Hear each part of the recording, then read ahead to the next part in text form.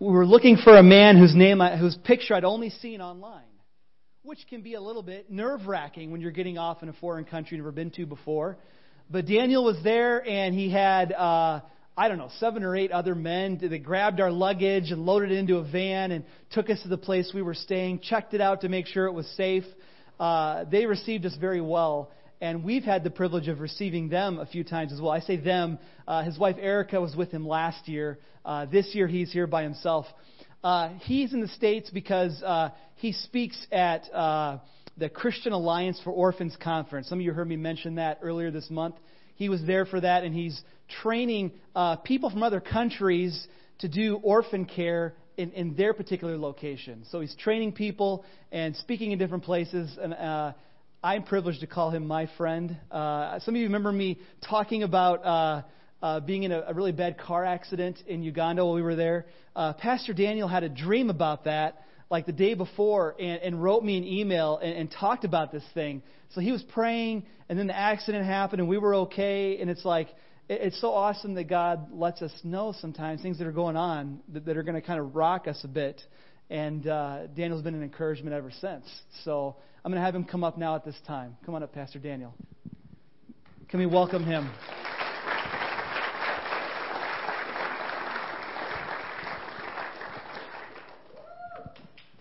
All right. Yeah. So I don't know if we wanted to start with a little bit about you, and then we can talk about your ministry. But would you tell us a little bit about your family and all the people in your household right now? Thank you. Yes. Greetings, everyone. I'm Daniel. I came from Uganda. Uganda is eastern part of Africa. And I thank God for this time that I've been invited in this place again. And it's always my pleasure to stand and serve the Lord. I came to minister, as he has said. I was invited by Christian Alliance for Orphans as a facilitator, because that's what I do in Uganda, whereby we have a network, a movement of churches and NGOs. So I was invited to come and speak on behalf, to tell the world what we do. And it's just because of the passion that the Lord laid upon my heart to be able to serve the orphans. I was raised up as an orphan, though I had parents. And we know it very well that if any child is being raised up in a family, whether he has parents or not, but if he or she is raised vulnerable, that qualifies him to be an orphan. So that's how I was raised up. So because of that passion, and the passion of my wife, who was also raised up as an orphan for 6 years in the orphanage center, so the Lord brought us all together for a reason. So we have the passion of loving children, of loving kids, and my wife has this big heart for children and for orphans. I will never forget, as we are in our time of courtship, that she told me that I will never be in the house without orphans. And I told her, I could not even imagine that by that time we never had any child. But she always felt like she could not live at home without children. So at the end of the day, we went for a certain mission, and then she met over 17 children, and then she was like, I'm taking them home. I told her that, Erica, we have nothing to eat. We have nothing to give to our children. We live in one bedroom house. We are so poor. We don't have anything. And she started crying and telling me that, no, I'm taking them. I'm taking them. I told her that you are not taking, where are we going to have them? We have only one room. Even the food that we eat at home, we just struggle to get it. How are these children going to survive? She said, God will make a way. That was very hard.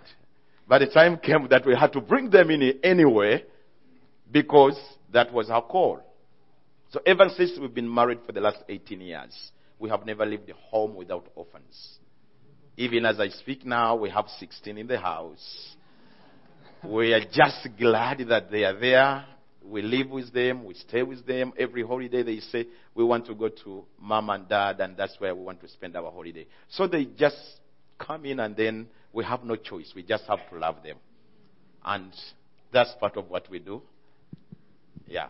And they call your wife Mama, don't they? Yeah, they Yes. call my wife Mom, they call me Daddy. So whenever we come, that's what they call us. We actually love to, it's part of us.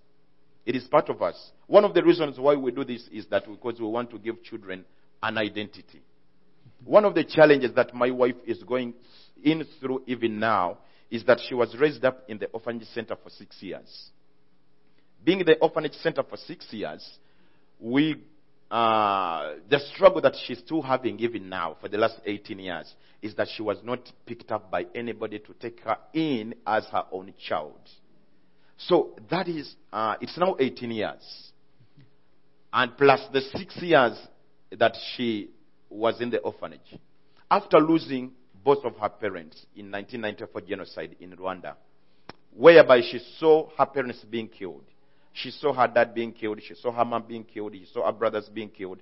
And then she was just in the courtyard, 12 years. She froze, hearing her mom screaming in the night. And she died in a very terrible way that they had to cut her into pieces. And then this little girl is looking at her. And she's looking at these men who were cutting her into pieces.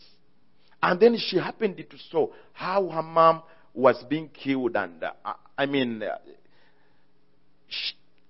crying and then shedding tears. And then she said that she cannot even tell how she escaped out from that place to go into the bushes for 3 months.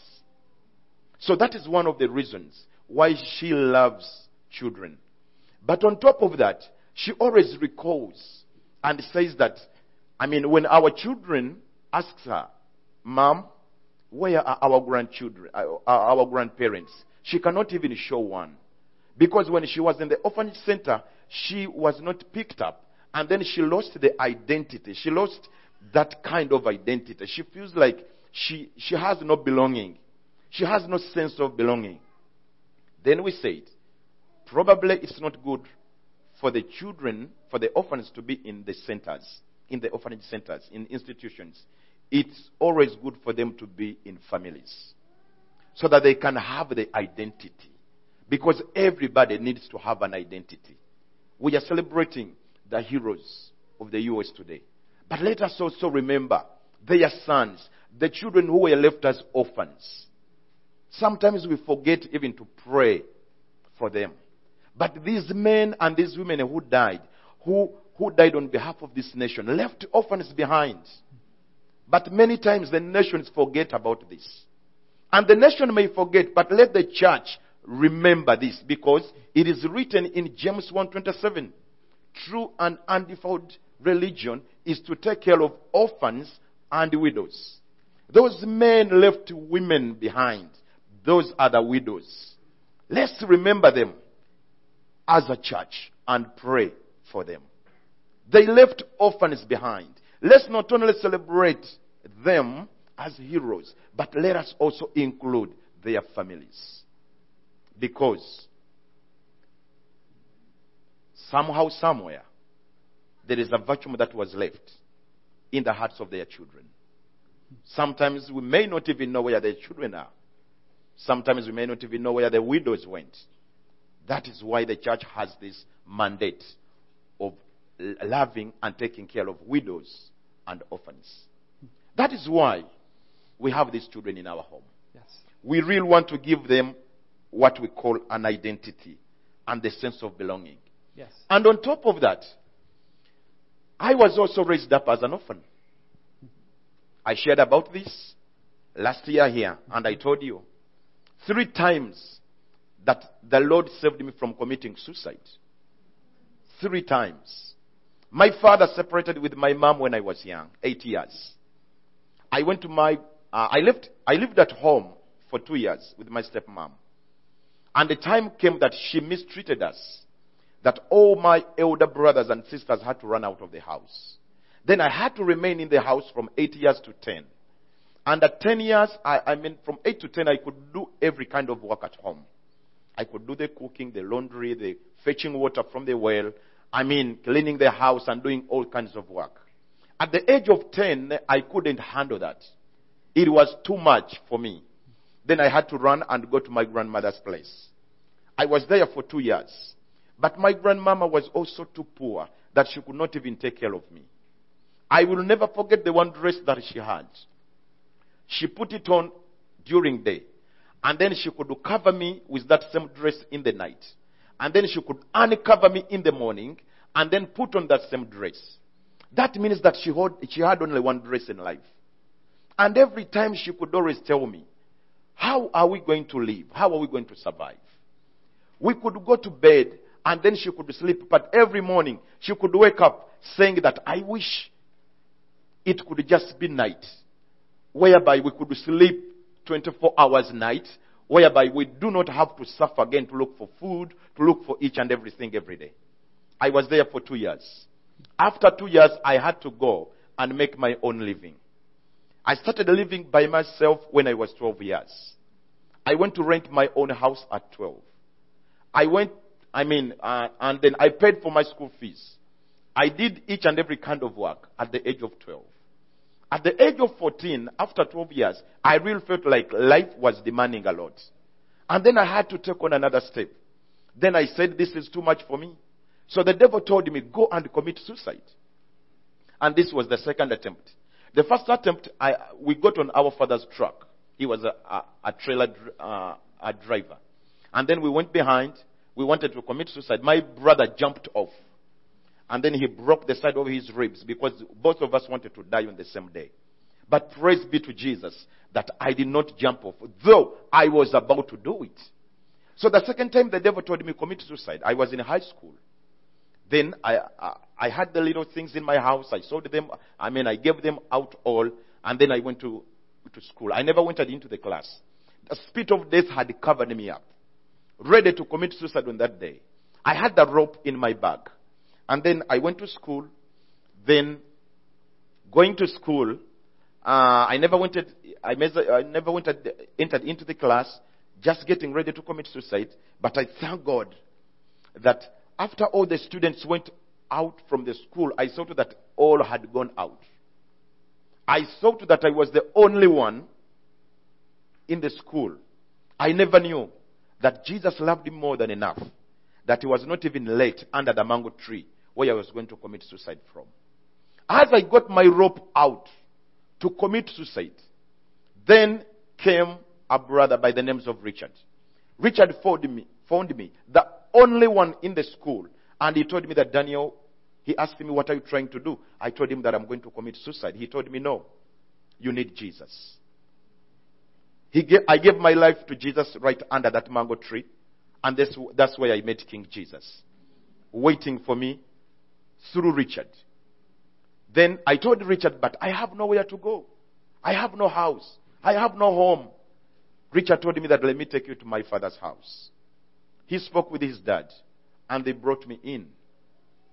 3 months after that, then our adopted father died. And then after his death, we went for burial. We spent like a week in the village, and then after they came back, they made decisions to come and divide the children into different families. So they had to take the children into different families. So we were 7 in the family, they were 6 biological, and then I was the 7th. Unfortunately, after they divided all the 6, then for me, because I was not introduced in the family, I had no one to pick me. So after dividing the 6, then they all had to go, and then I had to remain in the house alone. Then the devil told me, commit suicide again. It is your time to commit suicide now. And then he told me, you have been left. You are rejected. You are abandoned. No one is for you. See that everybody has gone. Now do the last part of your life. Commit suicide. But praise be to God that within me I had a voice telling me that do not commit suicide. Go back to your grandmother's place. I walked 7 miles and I went back to her. She was glad to receive me in, and I was there Friday night, Saturday. Sunday she saw me going to church, having my Bible. she asked me where I was going because she never knew that I had given my life to Christ. She was not a Christian. Then I told her that I was going to church. She told me, if you are going to go to that church, you are either going to be in my house or else you are going to go to church forever. So I had to make a decision right away. And then I went to church. I came back from church thinking as a child that probably she will have mercy upon me. But her words were final. Coming back from church, she had no mercy upon me. She told me, I told you, if you decide to go for Jesus, go for him the rest of your life. I said I will. And then she kicked me out of the house. And then I had to go again to make my own living. But one thing that I will never forget in life is the life that I spent in the family where I was adopted, where I was fostered. These people loved me. They cared for me. They bought me shoes, first time in life, at the age of 14. They bought me a mattress. I slept on bed, first time in life, at the age of 14. They allowed me to share everything together with their children. First time to see that. And it was my first time to hear someone telling me, Daniel, we love you. Come and be part of our family. Be one of us. I had never heard anyone speaking those kind of statements. So I came to love this family so much that even now I can recall whatever good they did for me in only 3 months. And I cannot even tell you what my biological daddy has ever done for me. But I can recall what the foster family did for me. So that's why we love the children. We really want these children to have an identity. When I look at myself, being fostered in the family for 3 months, and I can recall all they did for me. And if I look behind, seeing my wife, what she went through, and even now, she's still struggling with an identity, then we said, every child must have a family. Every orphan must have an identity. Every orphan must be in a family. That is what we do in our country. And that's why we love the children. That's why we bring them in so that we may stand and be and advocate for them. I'd love you to talk more about that, the orphan ministry part. Do you want to show the video first or talk about it first? I can show the video. The video first? Okay. So if we have the video, Jim, we'll do His Embrace.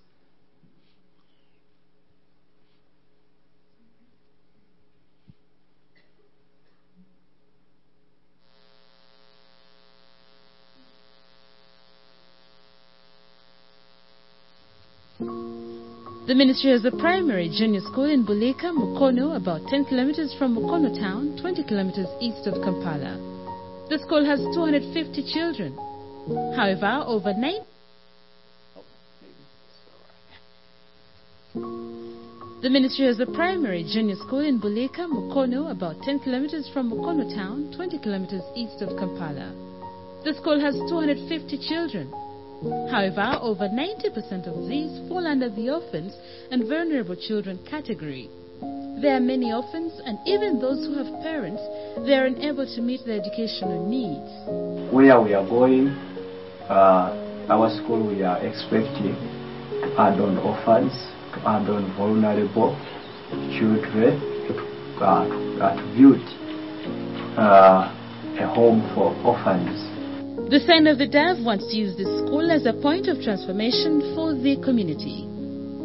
In other words, it is through the school that the community will know about God and His love for mankind. The ministry acquired the land on which the church sits, and new structures of the school are being constructed. So much still needs to be done. The school needs classrooms, a library, computers, latrines, electricity, mainly solar, scholastic materials such as textbooks and charts, as well as outdoor playing materials for the children, especially those in the nursery section. During last year's national examinations, the school was the best in the area, and this has attracted a big number of new pupils, hence stretching the available facilities. Some of the challenges of Dove Nursery Primary School, we have these inadequate textbooks. there's inadequate seats, inadequate classes, because at these classes they cannot accommodate 216. Also, nursery section we are using in the church, which is affecting the church programs. As the sign of the dove, together with his embrace, we have been able to take care of orphans into different families through the church, and they have been fostered and adopted into those families, and it has always been a blessing. And it is not only that, but we also have a very big number of children who are even on the waiting list. Actually, that's one of the reasons why we decided to open up the school in Mukono, because it's an orphan school. So we really wanted to support them and be part of their lives, to be able to transform their lives.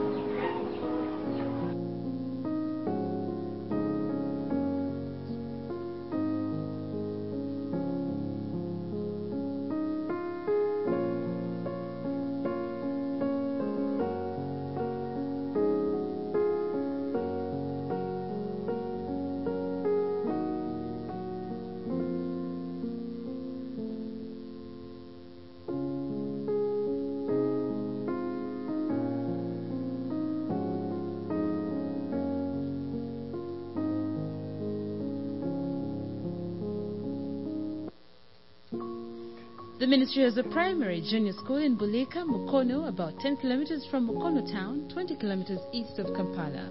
Yeah, we can. The school has 250 children. So, however, over 90% of these... Tell us about His Embrace and the ministry of the school there and what you're doing with that. Yeah, we want to thank God for His Embrace. That is the ministry that we do under our church. And one of the reasons why we opened up this ministry is because we came to realize that most of the times when we take care of orphans, we look at only one part, which is the physical part. And then the physical part has always been done well, but then we forget about the other, I call them dimensions. We have 5 dimensions that we teach about. We teach about the physical dimension, then we have emotional, we have mental, spiritual, and social. And then we believe that every child should have the 5 complete. That makes him or her to grow up well. But most of the times we look at only one aspect, which is the physical aspect. We give them food, shelter, and school fees, and then we think that it is done with an orphan. But it's not yet done. Because this orphan needs to be loved, emotional. This orphan is going through some mental, disturbance. So there must be something to be done. Then also the spiritual part of it. They need to know Christ.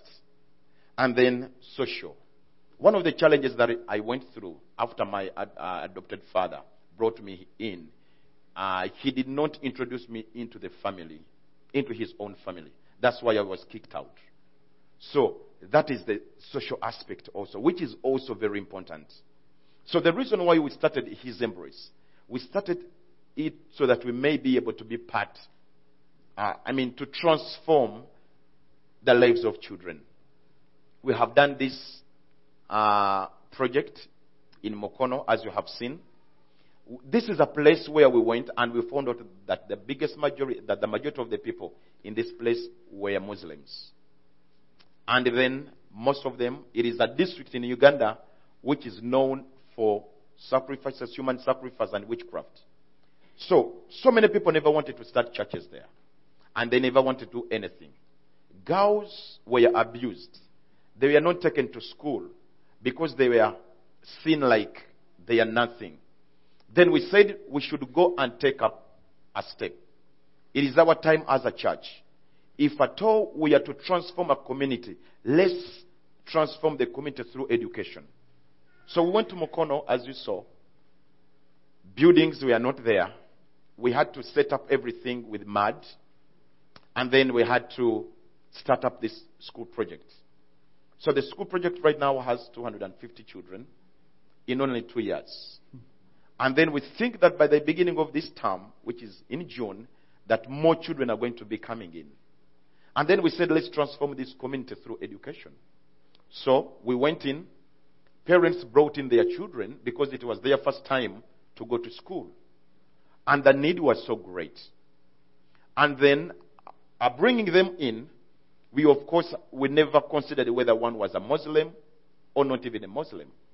But I want to thank God that out of the children who were brought, 4 different families, Muslim families, have given their lives to Jesus through their children. We never went to preach to them. We never took, anything special about Jesus. But it's through education that that our teachers can impact, can teach the children about Christ. And when they go back home in their Islamic families, then they can show Christ. Then the parents will look at their children, and they will see them differently. Then they will be enticed to come to church because these children are carrying Jesus in them, who is very special in their lives, and even Muslims can be able to see that. Now they said, we also want to we also want to give our lives to Jesus. Surprisingly, when we went there to start up that school, we had, even now, the one who is leading our PTA, Parents and Teachers Association, is a Muslim. But I was there 2 weeks before I came over. And then she came and told me that, Pastor Daniel, it is my time also to give my life to Jesus. Because I have already seen what the church has done in this community. So we decided to take up that our children stays there. They come in the morning from 7, then they leave at 5 in the morning, 5 p.m., 7 a.m. until 5 p.m. That's when they go back home. But one of the challenges that we have is that 90% of them are orphans or vulnerable children, so they don't pay. It is our responsibility to take care of them and also to pay for the teachers. But the worst part of it is that they don't have any meal. So as they come to school in the morning and they leave at 5 p.m., they don't take anything like any meal, any food, anything to eat. So we have the vision of helping them by sustaining, by paying their school fees and at the same time making them some meals, which is $125 a year. So cheap as that. The reason why we wanted to do that is that someone can give $125 a year per child, one-time donation.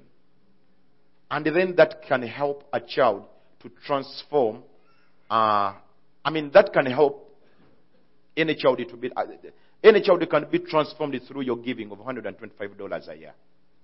You never know someone you help. That somebody may be the one who is going to transform this world upside down tomorrow. You never know how much the Lord can use them 5 years from now to be able to transform the lives of people in Uganda, in Kenya, in Tanzania, in Africa, and the world. Because nobody, has ever known. When my mother gave birth to me, she never knew. Or my dad, they never knew that I would even be here today.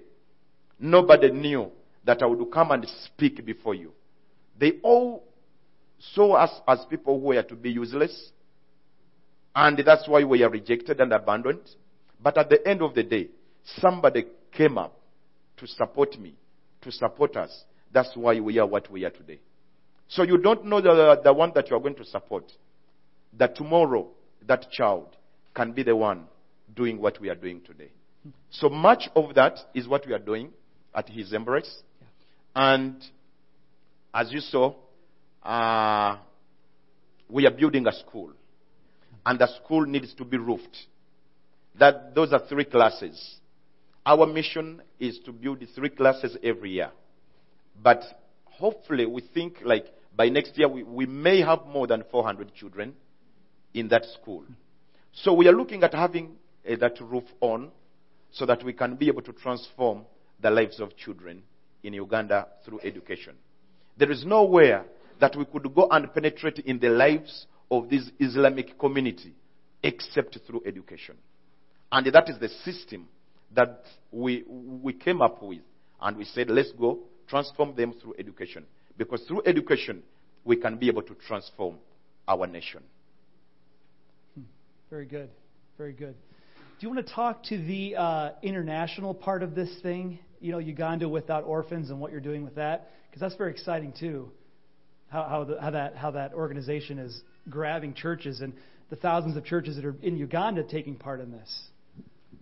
One of the reasons why I came this time to the summit in Florida, Orlando, I was invited purposely to speak about what the pastor is asking me to talk about.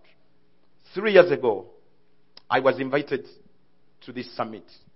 It was in Nashville. And then after they told me all about this, I grabbed the vision. I'm the man who has faith. I really have faith that I even believe in myself, that I have faith. So, coming to this summit, it was very powerful. And they talked about Orphan Sunday.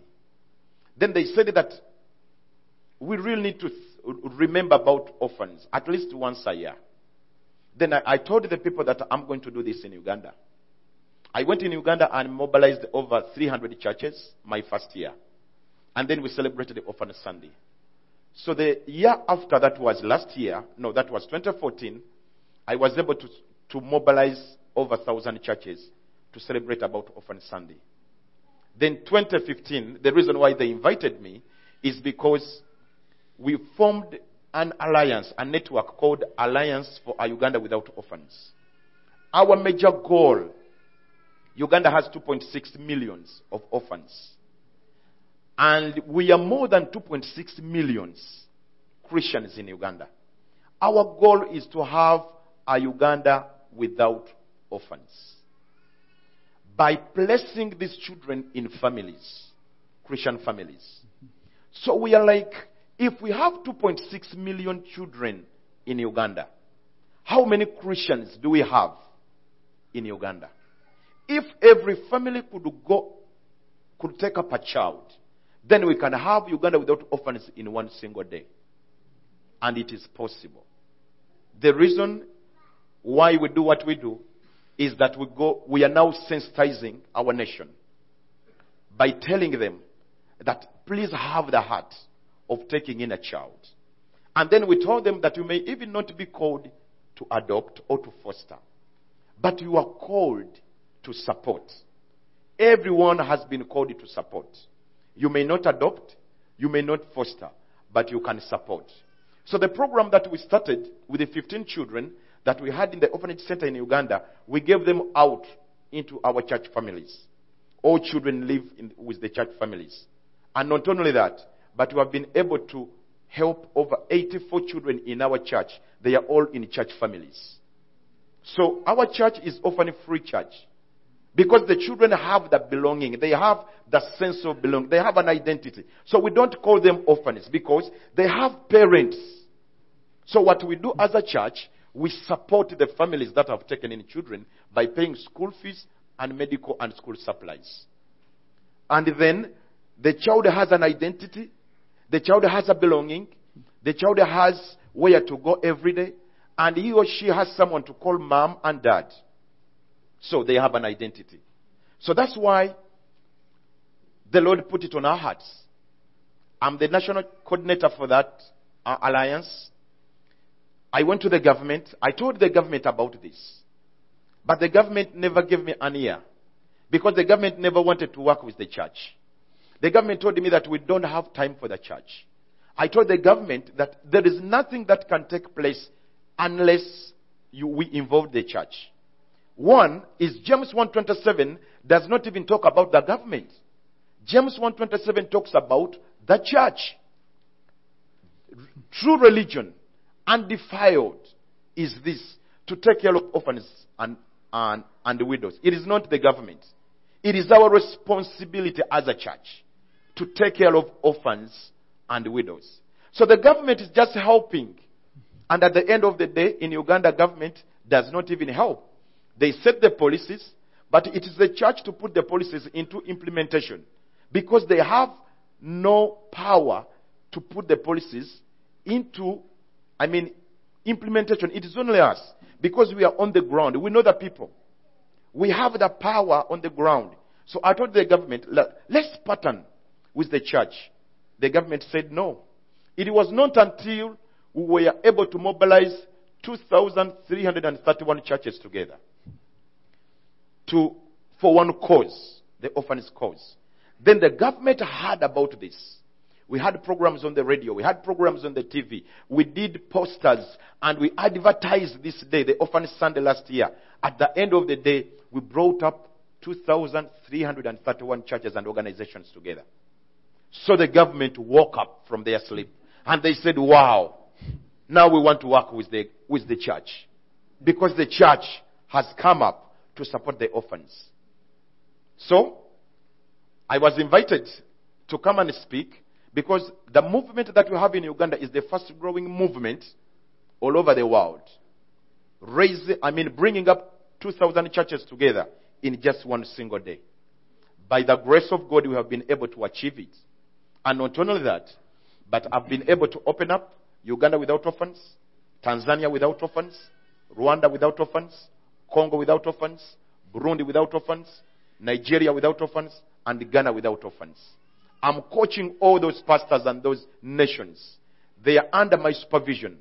I go there, I coach them, I train them, and I tell the church about this cause. And we thank God that the nations are coming up. I went to Ghana two years ago to open up Ghana without orphans. And the Chief Justice was there. As I delivered the message before the people, she knelt down and started crying. And she said, I wish we knew this before. Our nation has been struggling to bring this message out.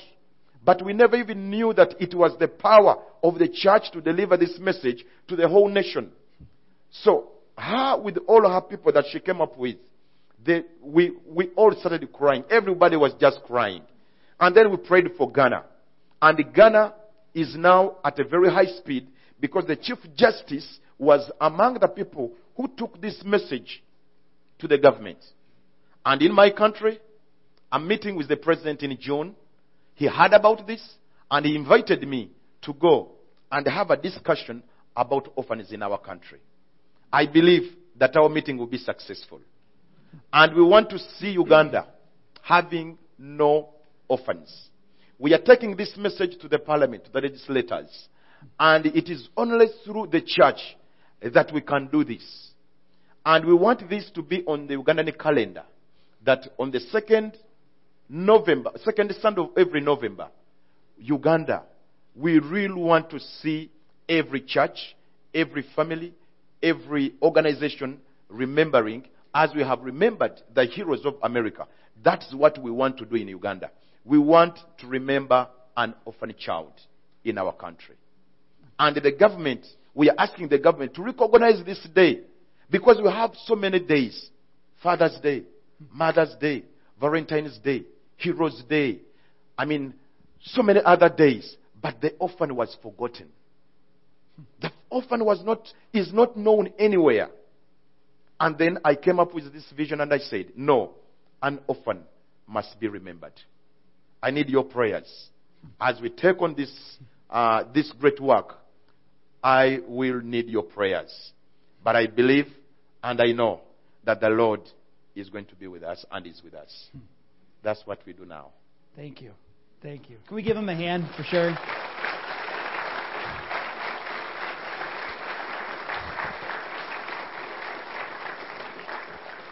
So there's no Sunday school or anything today, but we'll be hanging out. And if you'd like to talk to people, we'll be around. But thank you so much, Daniel. I'll have you take a seat, and we'll close things off in a second here. I just want to kind of pull everything together, if I could.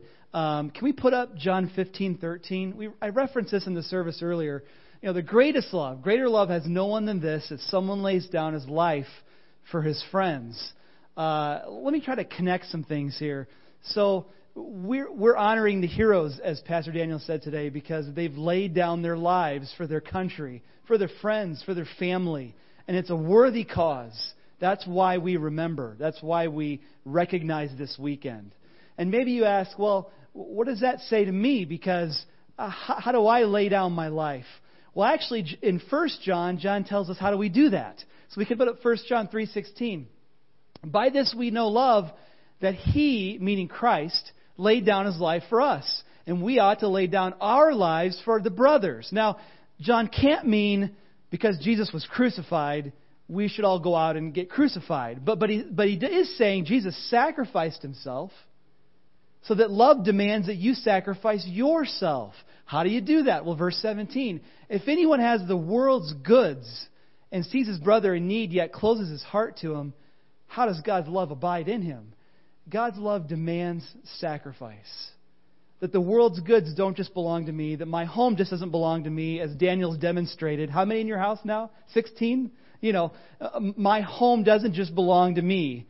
It's open to others. And my money doesn't just belong to me. It belongs to others. I want to use the world's goods to love people sacrificially. And so, every time Daniel comes, something happens, and I'm still looking to see what the Lord might do here and with us. But, last year we took an offering for him, and I introduced him to the network of pastors in this area. And one of them is Pastor Marcus Guthrie. I think some of you might know him. He's in Lake Tomahawk, and his church gave a large amount of money that actually helped Daniel buy the property that his school is on. I mean, their church basically bought that land. And it was just like, I don't know. I just invited him to a pastor's network thing, and he just let the Lord take over. So I don't know what the Lord will do.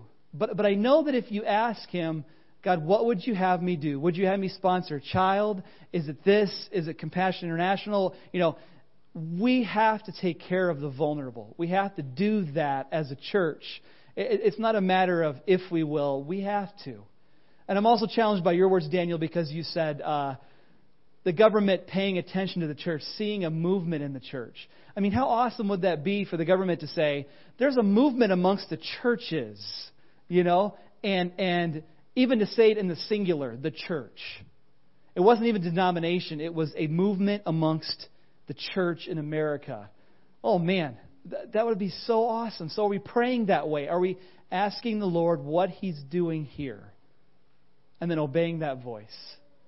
That's all. What are we called to do?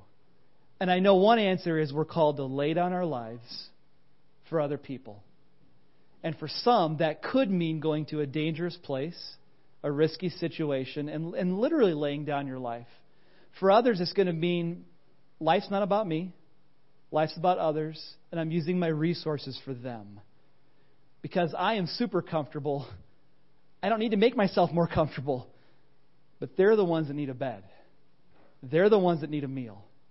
When I pray with Daniel for a meal, I know you probably haven't heard him pray for a meal, but if you were with Daniel over a meal, he would pray something like, we pray for those who don't know what they're going to eat today. That you would provide a meal for them. And it's like, that doesn't even cross our radar. So that's why I wanted you to hear him. And I know that he's doing things that are affecting Eastern Africa, affecting his country in big ways. And we ought to be at least praying that God will do great things through him and asking, what else can we do? A couple of things I'll share, and then we'll sing one closing song. Our VBS this year is off to a start. And like last week, I didn't know how this was going to go. But we had a VBS meeting, and we have a couple co-leaders. Jen Blomdahl and Ann Epler will be co-leading VBS for us. It will be the last week of July, and it will have an orphan care theme to it. And then at the end of VBS, that Sunday, we're inviting in, and this is thanks to Shalia Nellis, we're inviting in His Little Feet, which is an orphan choir. Okay? So an orphan choir that tours the country will be here the last Sunday in July at the end of our VBS week on orphan care. So God's doing things with this here, and we want to follow His lead on that, wherever He wants to take us. So you'll hear more about that. We're scheduling a VBS meeting a week from tomorrow, so the following Monday. So if you want to mark that on your calendars, if you'd like to be involved with us, we'd love for you to support this. That's coming up. So let me pray, and then we'll have one more song as we want to follow Christ. So let's pray. Jesus, we exalt You because You've died on the cross for our sin. You've paid the price to make us free, truly free. That is, people in other countries that don't have the freedom we have could say, I'm free because of Jesus. I pray for those here. If they're here this morning and they don't know you as Savior, they've never taken that step to receive you as Savior, that they might hear your voice now. And that they might say in their own hearts now something like, Jesus, I know that I've sinned. I know that I've broken your commands. I know I deserve judgment. But I know that in your great love, you died for me to pay the price for my sins. Lord, would you reach out and touch someone today with that message, that they might say that in their own heart. We thank you and praise you in Jesus' name. Amen. Amen. We're gonna switch the end song to "I Will Follow." I thought the words just really go really well with what Pastor Daniel and Niall were talking about. Just who you love, I'll love. How you serve, I'll serve. God may be calling us to do something. I mean, He is calling us to do something. So let's end with that song. Would you stand with us?